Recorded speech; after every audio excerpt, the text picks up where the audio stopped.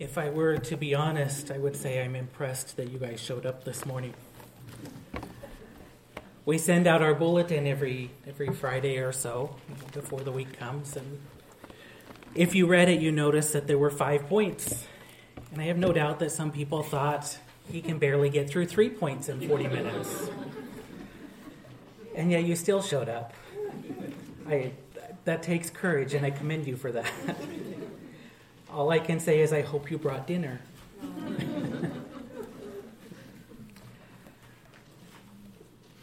When you break down the family, you break down society. I will stake my reputation on the truth of that statement. I've said it before, I'll say it again, and it was the basis for the introduction to this series as we enter Colossians 3:18 and following. The success of society is the result of the success of its family. And therefore, I would say that for a society to advance forward, it is crucial then that we both understand what a family is and how a family should function according to the Lord's will and according to his design. That's why I've titled this series, Foundations for a Thriving Society. We began last week by looking at a wife's submission. And this week, we now look at the husband's role, the plea for husbands, and the husband's love. And so I want to invite you to take your Bibles and turn with me to the book of Colossians, Colossians chapter 3. And I want to bring to you a message that I have titled, Foundations for a Thriving Society, a Husband's Plea. And please stand for the reading of God's Word.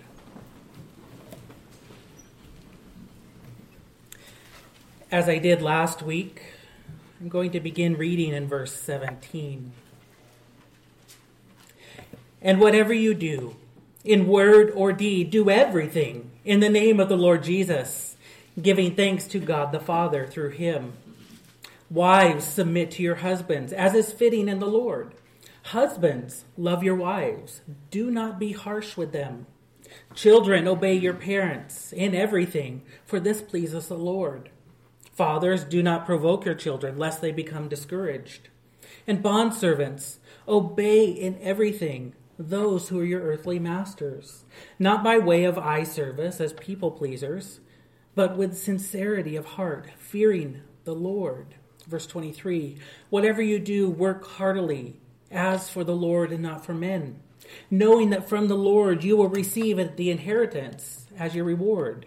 You are serving the Lord Christ. For the wrongdoer will be paid back for the wrong he has done, and there is no partiality. Masters, treat your bondservants justly and fairly, knowing that you also have a master in heaven. You may be seated.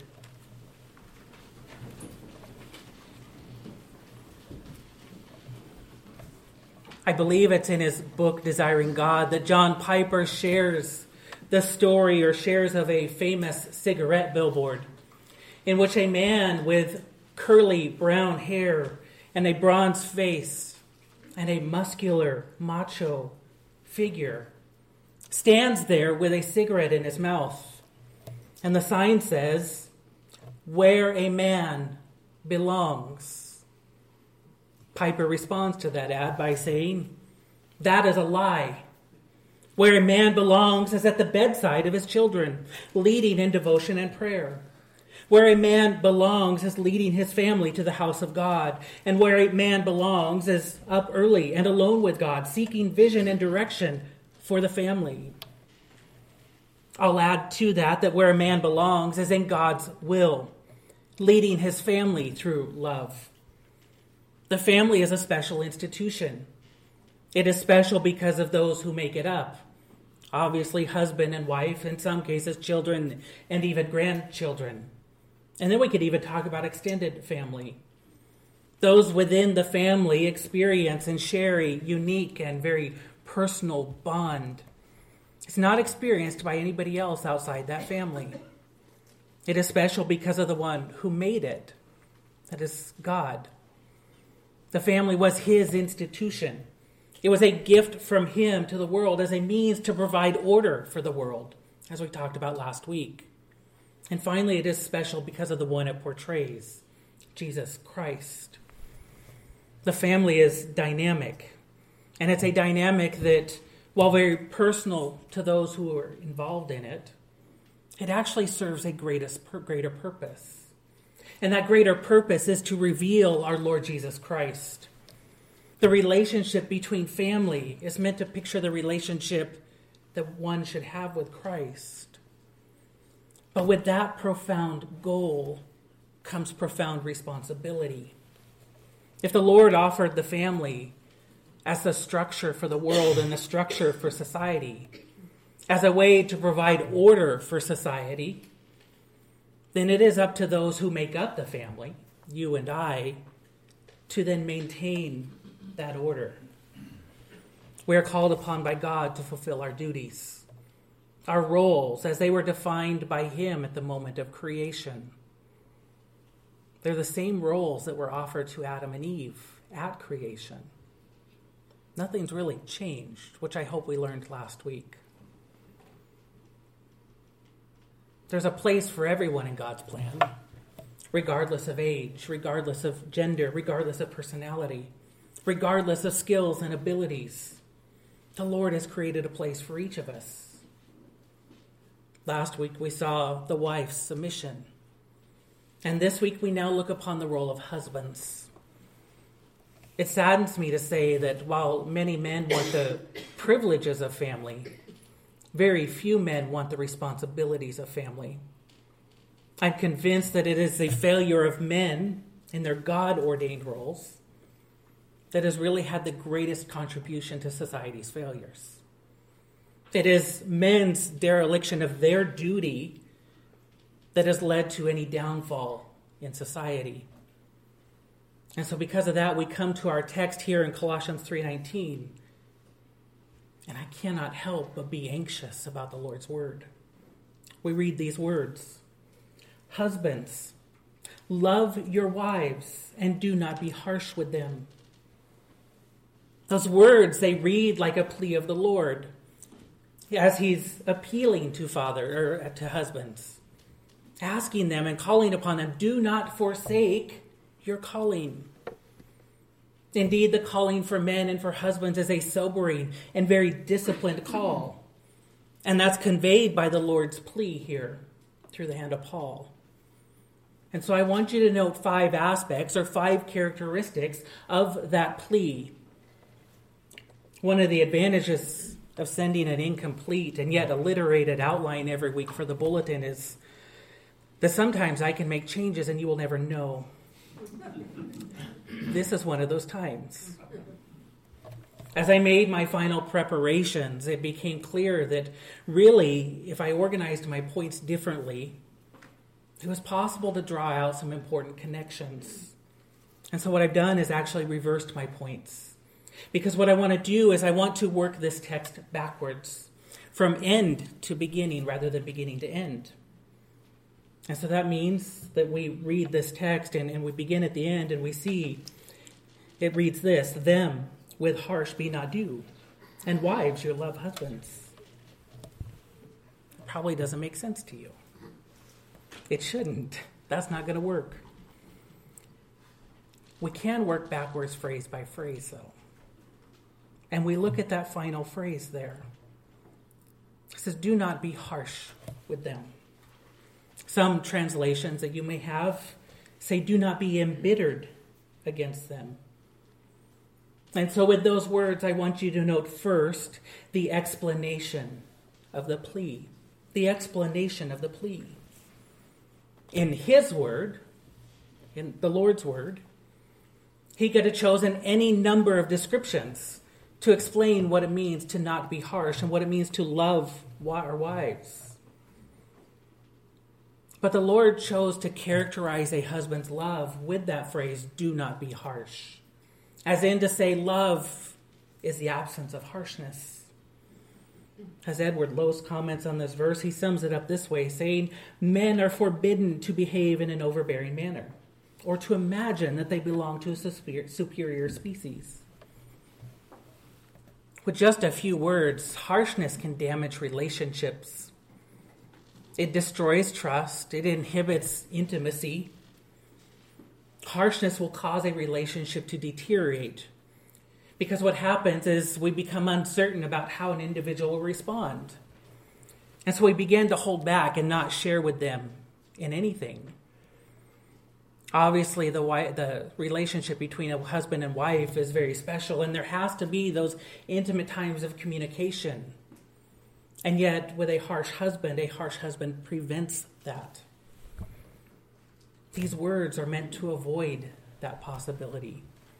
This command here for husbands to not be harsh with their wives is a means to preserve the relationship, to preserve the communication and preserve the affection between the two. In other places in Scripture, like Romans 3:14 and Revelation 8:11, the word translated for harsh here is translated as bitter. It's most commonly translated that way.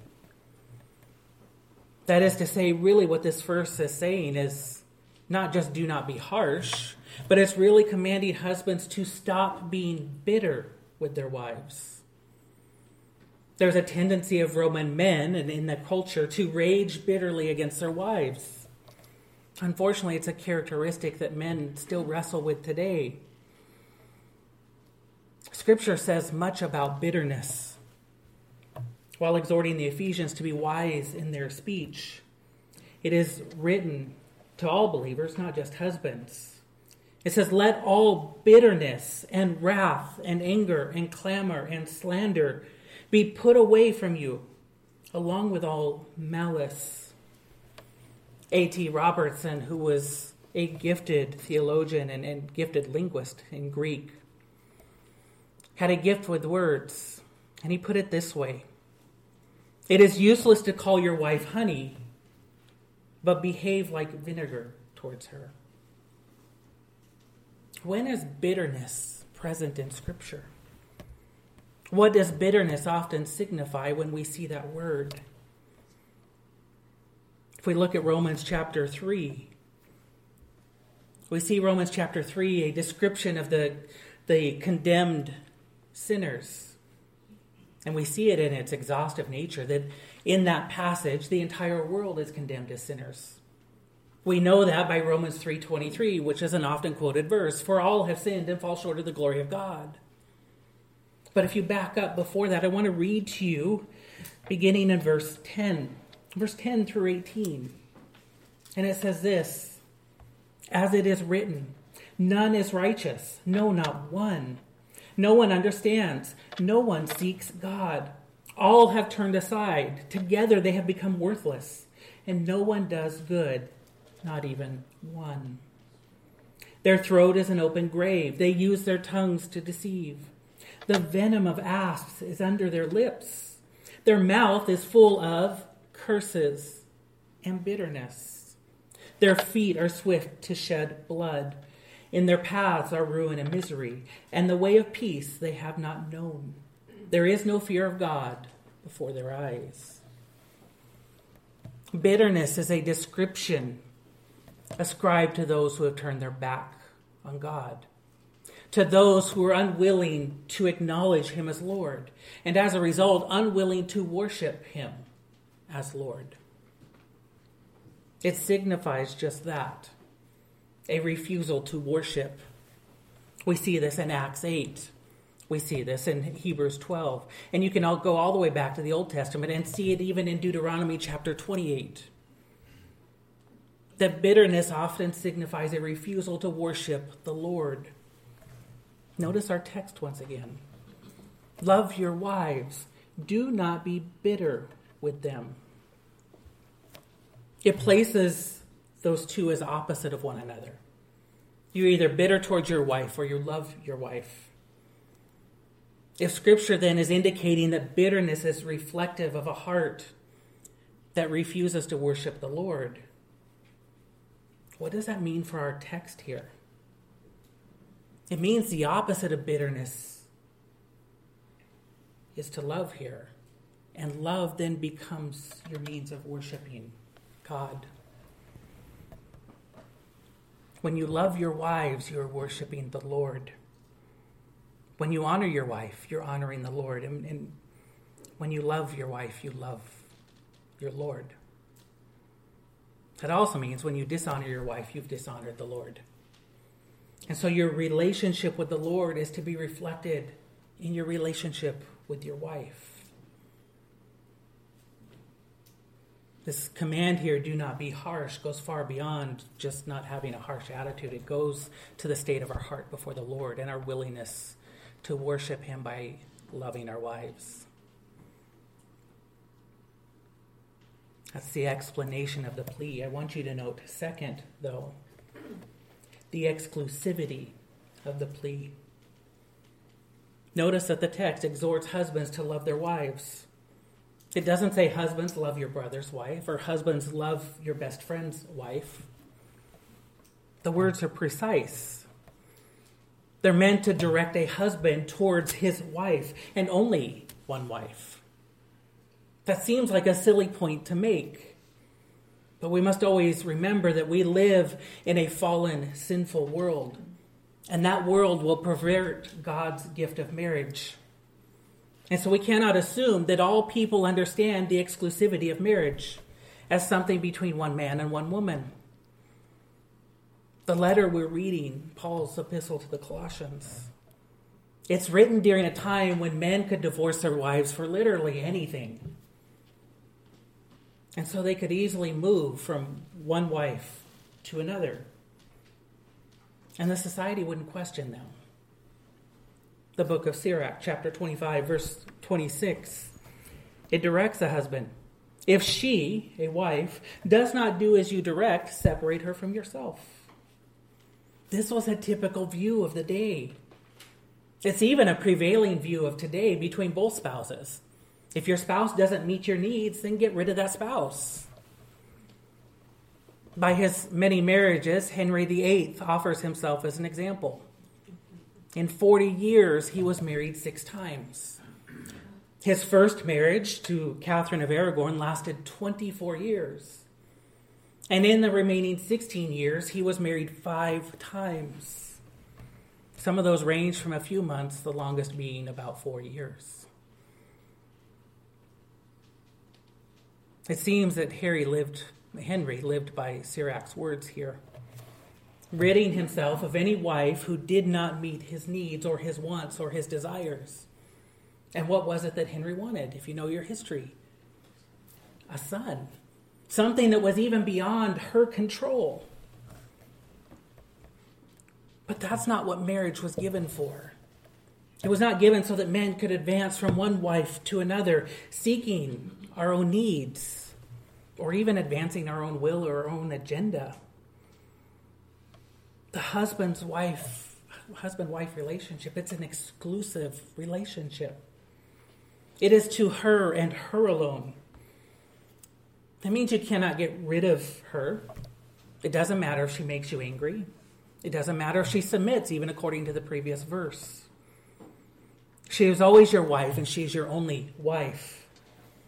It's not dependent upon who she is or what she does. The pattern for that pattern for love, is Christ's love for the church. It's stated in Ephesians 5:25. Husbands, love your wives as Christ loved the church and gave himself up for her. If the instruction is to love our wives as Christ loves the church, then we must understand how Christ loves the church. And we see that he did so exclusively. Christ loved no other. There is no other in Scripture that is betrothed to Christ.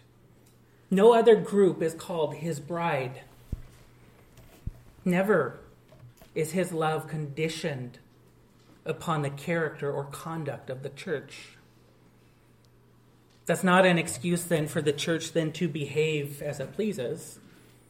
Instead, it's a reassurance that when the church fails, Christ's love will not fail. Man, that's what your wives need. They need to know that your love will not fail them, regardless of their conduct or their character. Your love provides security for them. If Christ's love is not determined by the church's character or conduct, why does Christ even love the church so much? Because they were given to him. The church was given to him by God. Who makes up the church? those who have acknowledged Jesus as Lord. Colossians 3:12 says they've been chosen by God, that God has called some of these people to himself, as we see in Romans 8, Ephesians chapter 1. And then God takes that group of people and does what? He gives them over to Christ as his bride. Christ loves the church because they were given to him by the God he loves. This is the model we have of love for our wives. It is exclusive, bound to no one else, independent of who they are or what they do. We love our wives because we love the God who gave us our wives. If we loved our wives based on what they did or who they were, we'd have a very unstable life, a very unstable marriage. Our life, our love, would always change based on a response to who our wife was. Vice versa, a wife could treat us the same way. If her love for us was dependent upon who we were, she could give it or remove it at any given time. What a miserable life that would be for all of us. When we love her because we love God, though, we have a stable life. Nothing ever changes. According to his complete knowledge of all things, a God who knows all things about all things, the Lord deemed that this was the woman that we needed in our lives. At the same time, he deemed we were the men that she needed in her life. And so our love for our wives is not dependent upon who they are in our lives. It's dependent upon who Christ is in our lives. And when we love our brides with Christ's love, we model Christ's love for his bride. That is the exclusivity of the plea.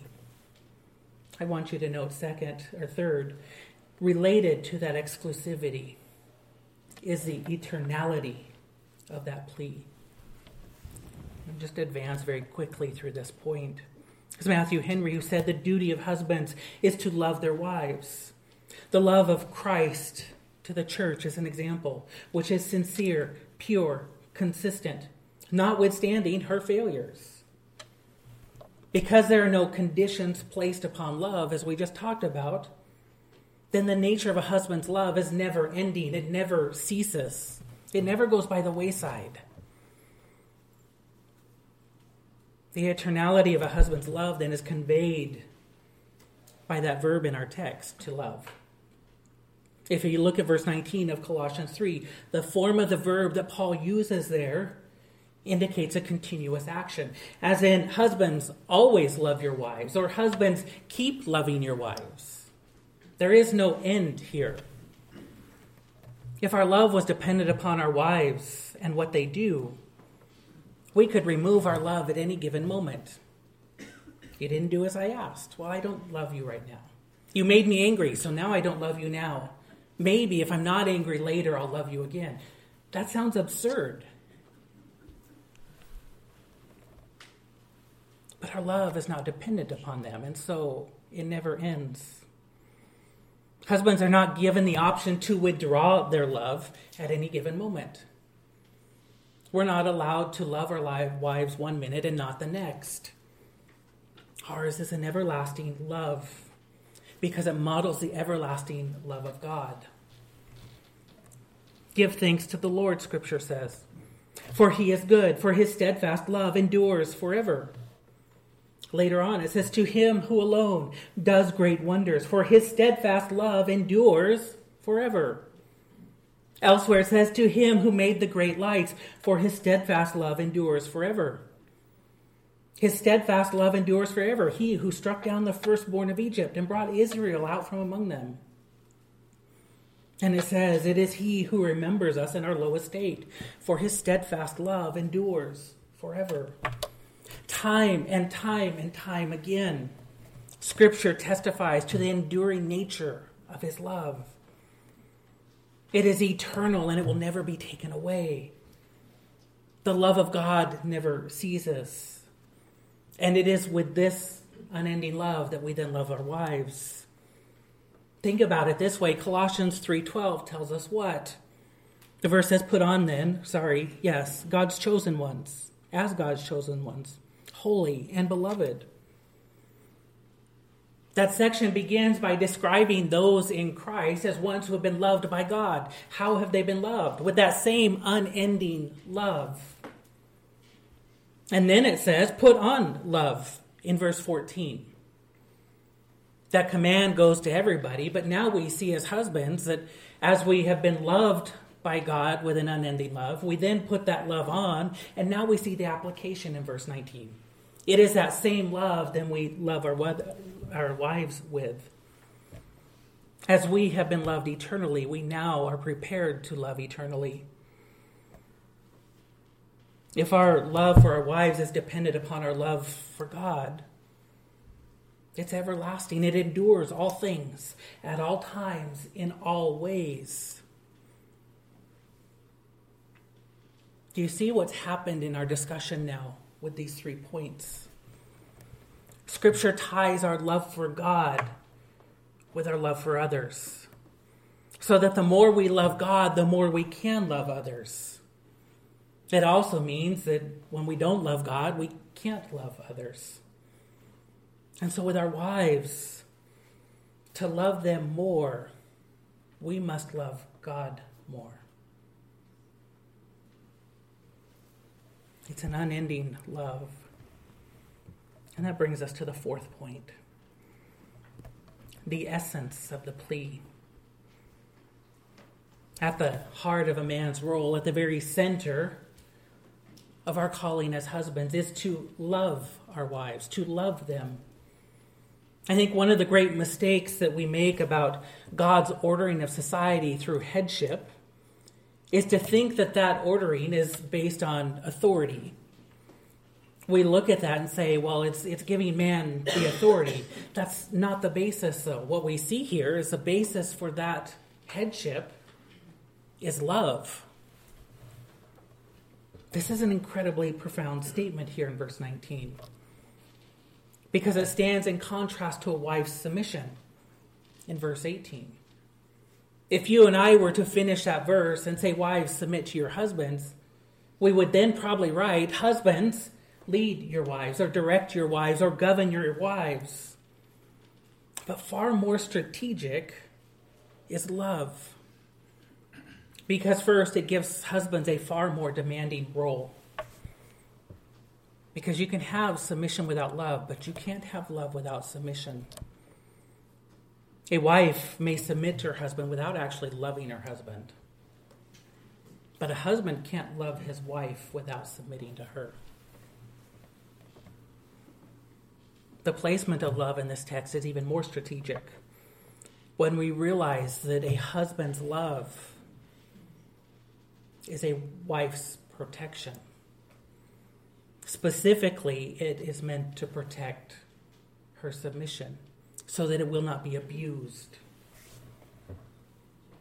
A husband who loves his wife will not ask her to submit to anything that is contrary to her Lord. He won't ask her to go against God's teaching.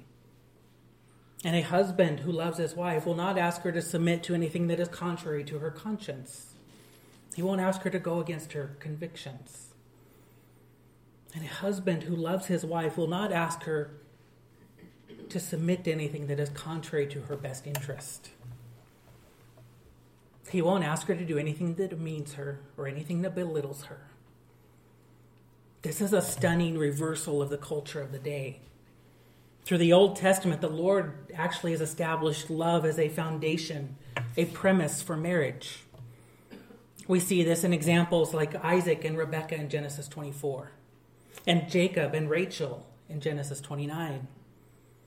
But by the time we get to the era when Paul has written his letter here, marriages are often arranged. They are instigated as a means of convenience. And so love was largely absent.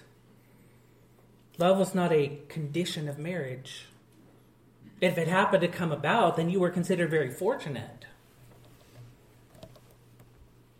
I've shared before that I enjoy the show Downton Abbey. And it centers around the lives of Lord and Lady Grantham. But much of their background and their story and the history of their marriage, it wasn't arranged.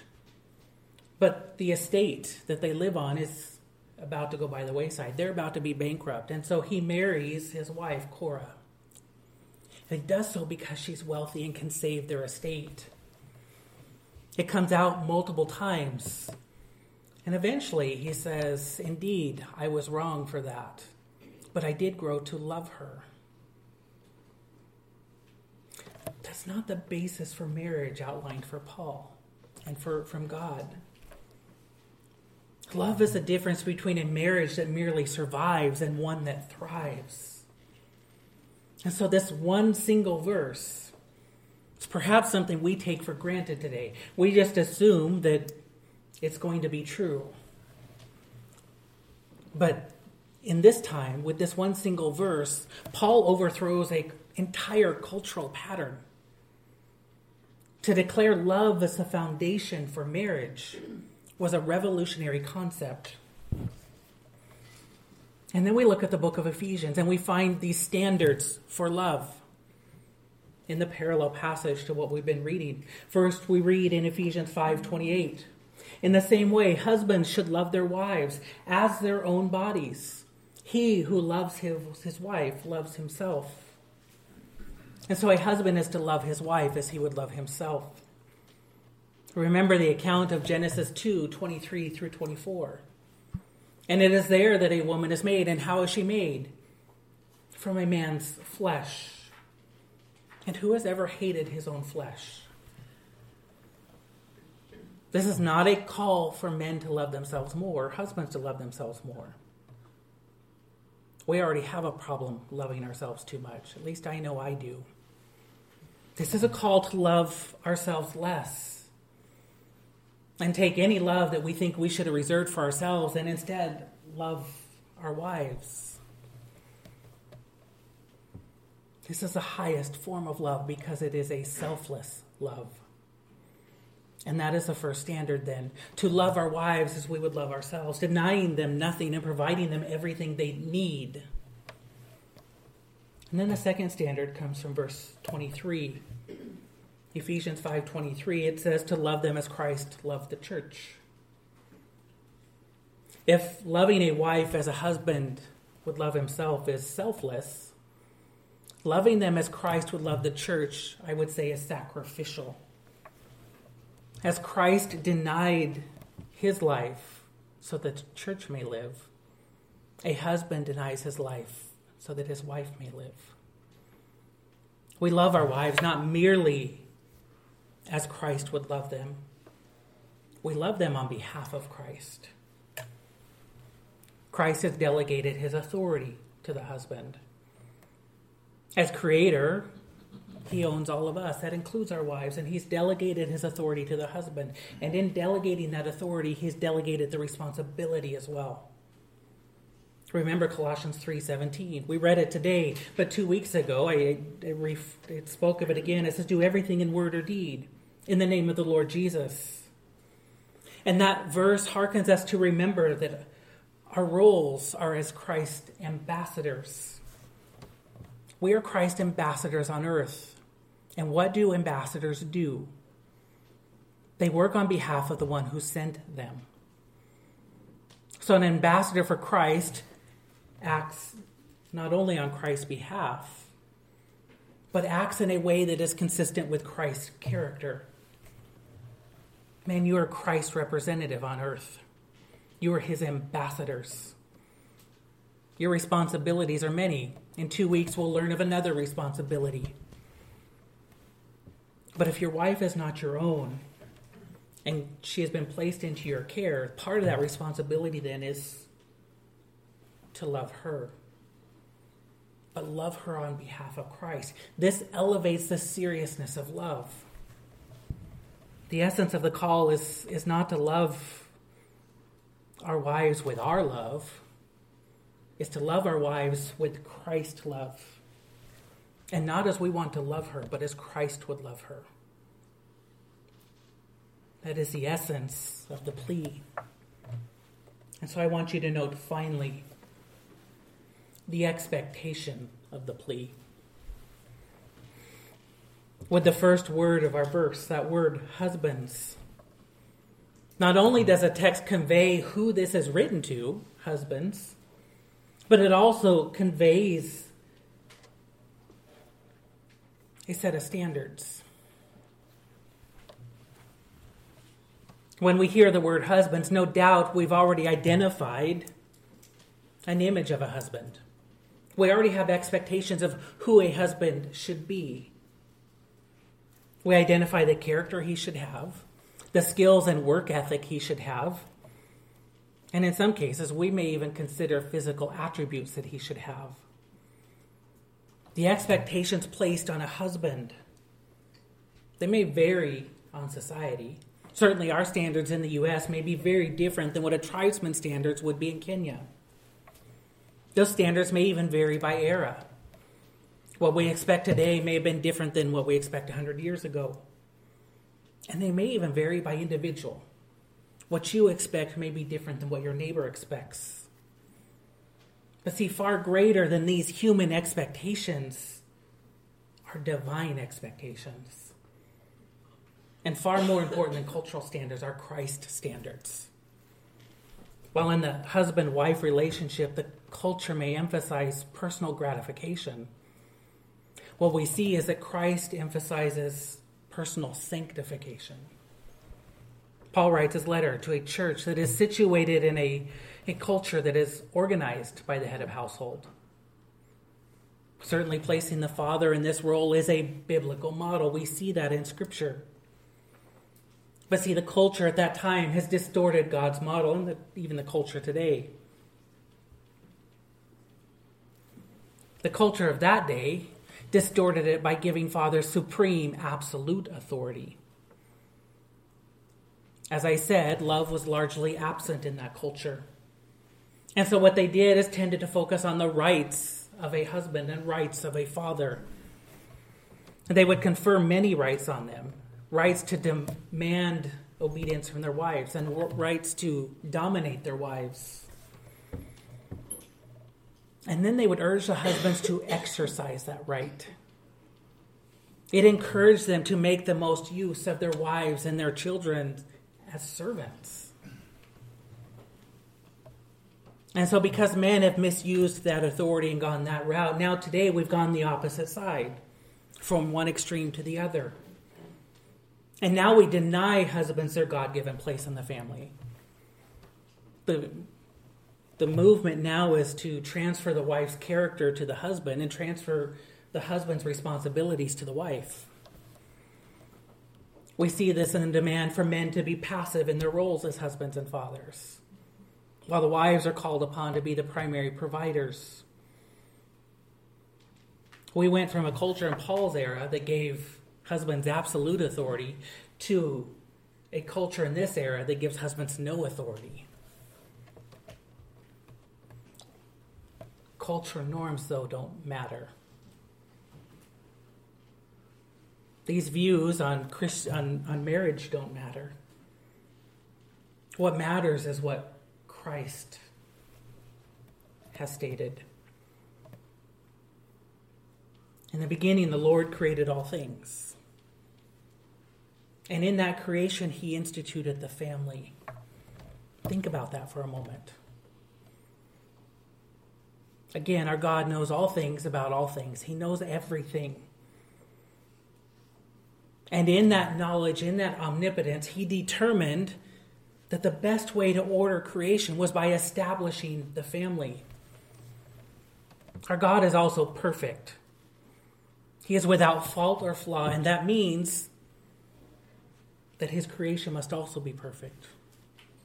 That means that his creation of the family and his institution of how the family is to function is also perfect. The only flaws we see in it today are the result of our sin. It has nothing to do with him. And so that means when we challenge the model of headship presented to us in Scripture, we're challenging God's perfection. We're saying, I don't trust you, Lord. I think I have a better way. I think I have a better model because your model's not working. But the Lord's model for family is not flawed because our Lord is not flawed. Indeed, the family is the unit of society, and the husband is supposed to be the head of the family. And the family is a perfect means by which God works in the world. Do you know how I know that? It's by this word, husbands. Upon marriage, man is given a title. That title, husband. To take upon that title, it presupposes that a man is both qualified for that role and will fulfill the responsibilities of that role. With the word husband, Christ has established that a man who is given that role has met certain qualifications. Those qualifications are hard. Let's just be real. They're very difficult.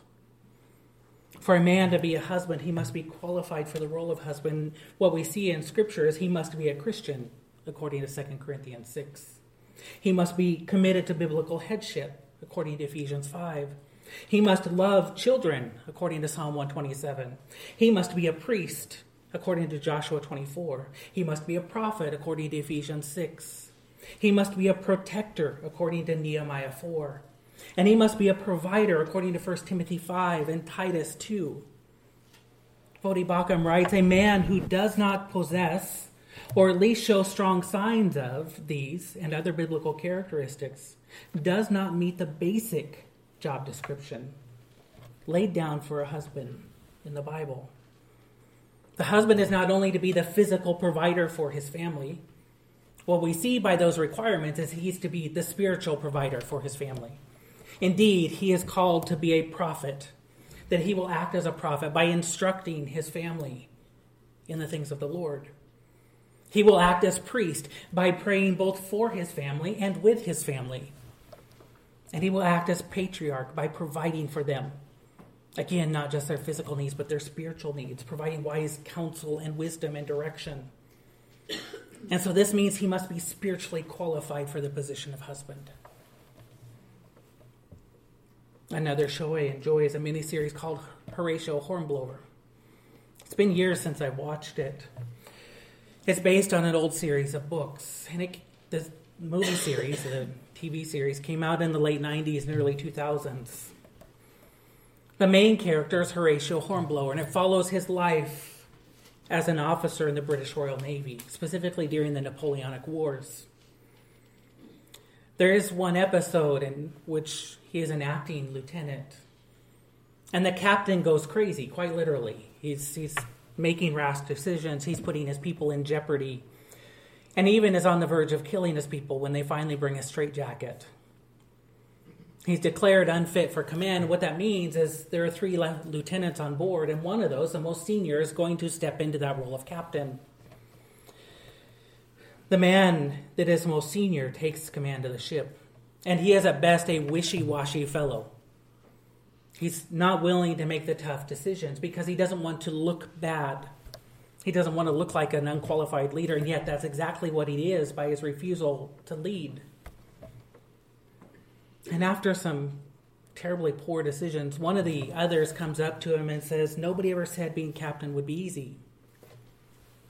And the man responds, "I never expected it to be easy. I expected to be fit for it." The first time I heard that phrase, it startled me because that's how I've always felt about my role as a husband. That's how I feel about my performance as a husband. Man, if you're a husband or hope to be a husband someday, the Lord's calling as a priest, prophet, and patriarch is a high one. I won't ask you if you're ready for the challenge of the call, but I will ask you, are you fit for the call? The culture of Paul's day was to dominate wives. It's easy to dominate our wives. It takes little skill to make demands. It takes little effort to create rules and regulations. The culture of our day today calls upon husbands to delegate to their wives. We give them all the responsibilities, and we let the women handle it. It's just as easy to delegate to our wives as it is to dominate, because when we delegate, we avoid responsibility. By delegation, we avoid any controversy, and by delegation, we avoid any consequences. But Christ's call is to love our wives, and that is a far higher calling than any culture ever places on us. There is greater integrity in this calling than any other. Do you know why? Because of everything we just went through in this verse. In the explanation of the plea, and the exclusivity, and the eternality, and the essence, and now the expectation of the plea. We see that our love for our wives is a means to love Christ, to worship Christ, and to proclaim Christ. Your love of your wife is a way to impact your wife with the love of Christ. By your love, you lead not only with godliness, but you lead her towards godliness. And that is a task laid before you, that you love your wives so that they may love Christ more. Once again, our wives are just gifts to us to steward for his glory and to shepherd for her good. You are to be a model of Christ for her. You are to love her with Christ-like love. You display to her Christ-like character, and you lead her with Christ-like wisdom. All so that she may see Christ through you. Husbands, we love our wives not so that our wives will love us more. We love them so they will love Christ more, and so that they will become more like Christ. And so let me ask you this. Is your wife more like Christ because she is married to you? Let's pray. Our Father God, indeed, you are a God of love, as we prayed this morning. Father, we've experienced your love. You've called us to display your love. You've called us to display that love in all our relationships. And this morning we see how that impacts our marriage, Lord. Father, indeed, this is a high calling. It is a hard challenge. And yet, Lord, we know that we can love because you have loved us. That it is not dependent upon just our ability to love, but rather because we've experienced your love, we now know how to love our wives, Lord. And so, Father, may that encourage us in that. May you continue to build within our church strong families, a strong husband and wife relationship. And as we go forward and think about even the parent-child relationship, may you build those relationships as well, Lord. Father, we thank you for the work you're doing in our hearts. May we acknowledge that work, Lord, and may we be submissive to it. It is in your holy and precious name we pray. Amen.